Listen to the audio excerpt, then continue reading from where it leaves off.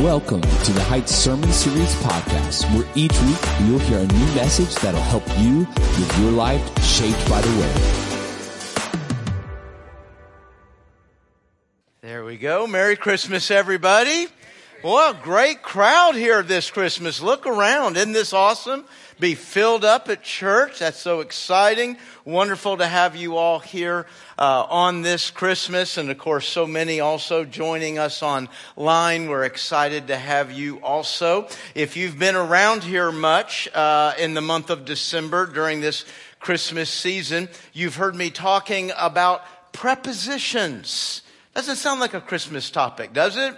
But we've been talking about prepositions, two in particular, in and around. Now, with it being Christmas, guys, stop and think about it, folks. All across the world, in homes and in churches, people are opening their Bibles. They're turning to Matthew 1 and 2. They're turning to Luke chapter 1 and 2. And they're looking at the Christmas story, the real one, the historical one that took place. And so often we're drawn to those passages in Matthew and Luke, but what those passages give us is much of what was going on around Jesus at his arrival. Around him, there's a Bethlehem, there's angels and shepherds, a star and a manger. And you know what's going on around him is incredibly important. It's important to you and me because it helps us identify, it helps us to see clearly that this baby is the very Son of God. So it's really important what's going on around. But there's a unique passage, kind of stands alone. There's a Christmas passage that talks about what is going on in Jesus on Christmas Day. And do you know what's going on in him is what issues a command to you and me, a Christmas command. Listen to this. I'm reading from Philippians chapter 2. Philippians chapter 2, verses 5 to 8, and it starts with the command. You must have the same attitude that Christ Jesus had. And do you know that when God says that, you know what he points to? Christmas Day. He points to Christmas. We're all looking at his son and says, hey, I want you to have the same attitude as that right there. Now, what was that attitude? Well, let's understand that. Verse 6. Though he was God, he did not think of equality with God as something to cling to. Instead, he gave up his divine privileges. He took the humble position of a slave, and he was born as a human being. There's a reference there that on Christmas, Jesus put on a body. He got a human body. We've been looking at this all through the Christmas season because, boy, the body's kind of front and center in America right now, isn't it? How are we to understand that? What do we think about the human body? Its purpose, its identity, its pleasure, all these things. Well, the scripture says, hey, about your body, have the same attitude as Christ. It mentions his body again. When he appeared in human form, he humbled himself in obedience to God, and he died a criminal's death on a cross. Now, I know that doesn't sound like a Christmas passage, right? We're looking for angels and a star there. Doesn't sound like a Christmas passage, but what was the passage about? When Jesus got a body. When did that happen? On Christmas Day. And as God points to that, he gives you and I that command to have the same attitude that he had. Well, what was his attitude as he put on that body? You know, a couple of words we've been talking about are the words humble and selflessness. Humbly, Jesus put on a body. That, you know, when he realized when he put on that body, he was covering up who he was. He was covering up all that he was. As the infinite was poured into the finite, as glory was made plain. His humility, that was his attitude. Selflessness. Man, he didn't put on this body for what it was going to do for him. He wasn't thinking about his identity, his pleasure, his agenda, how this would advance it. No, none of that. What was he thinking about? He put on this body to obey the Father. Amen. He put on this body to serve you and me.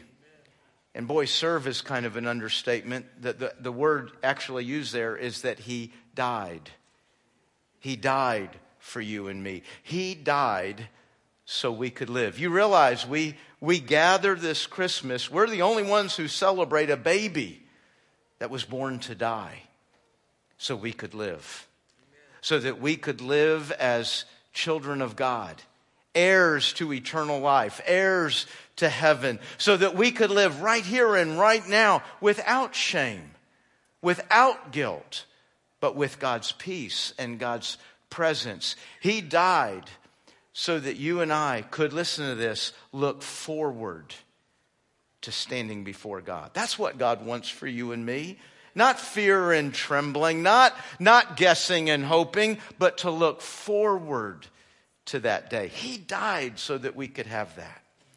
So we've used these two words, humble and selfless. I want to kind of mash those two words together and give us a biblical phrase to define the attitude of Jesus. He died to himself and he lived for God.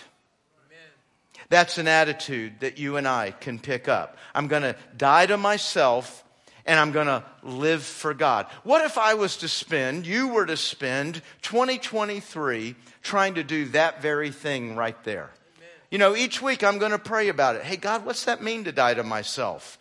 What's that mean to live for you? Hey, God, as I make this decision, how do I do this in a way that is dying to me but living unto you? Hey, how do I respond to this person in a way that is dying to me and living unto you? Hey, what if we just were to do that once a week? I mean, we make lots of decisions. I'm not saying let's do it on every one. That'd be crazy. But what about one decision a week? One response a week? One prayer a week? I really think by the time we get to this time next year, we'd have quite a gift to present to Christ. And you know, here's the beauty of taking on this challenge. No fear of failure. You don't have to fear not dying enough to self and living enough to God. You see, I'm not going to die to myself and live to God so that God will love me. Jesus has already secured God's love for me.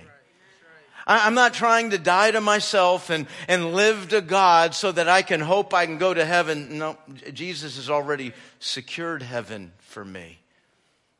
No, I want to die to myself and I want to live to God because that's how I can most enjoy my Lord and Savior right now. That's how I can be most like Him right now. It gives you and I a chance to touch the very glory of God. Gosh, think of those moments right before Christmas. Christ, all that glory, all that majesty, all that power, all that eternity poured into not just a human, a baby. I mean, folks, think about, just finish that thought. That means there's a moment where God has to be picked up. Where God has to be protected, fed, but not forever. You know, counting today, I have read Philippians 2, verses 5 to 8, 4 weeks in a row. And I don't know if any of y'all have noticed, but when I stop in verse 8, I'm kind of stopping in the middle of a thought. That's not the end of the idea being communicated here. Let's on this Christmas go ahead and finish the idea with verses 9 through 11. Therefore, because Jesus humbled himself, because Jesus was selfless, because Jesus died to himself and lived for his Father, God elevated him to the place of highest honor. And he gave him the name above all other names, that at the name of Jesus, every knee will bow in heaven and on earth and under the earth. And every tongue, not just the tongues that are alive when he comes back, every tongue ever created. Every tongue will declare that Jesus Christ is Lord to the glory of God the Father. Oh, all that glory was covered up as God put on flesh. But Jesus got it back, didn't he? He gets that glory back. You know, when he comes a second time, that's what this is referring to now. And let's just stop right there. Let's think about the first coming. Dozens and dozens and dozens of prophecies, promises, verses defined for us, described for us, tell us what is going to happen in the first coming. And every one of them came true. That's not my faith. That's not what I believe because I'm a Christian. That is a historically verifiable fact. God batted 1,000 on the first coming, which should give you and I tremendous confidence. All those promises about the second coming, all that definition and description about the second coming, I can pretty much count on it's going to happen exactly like it's written.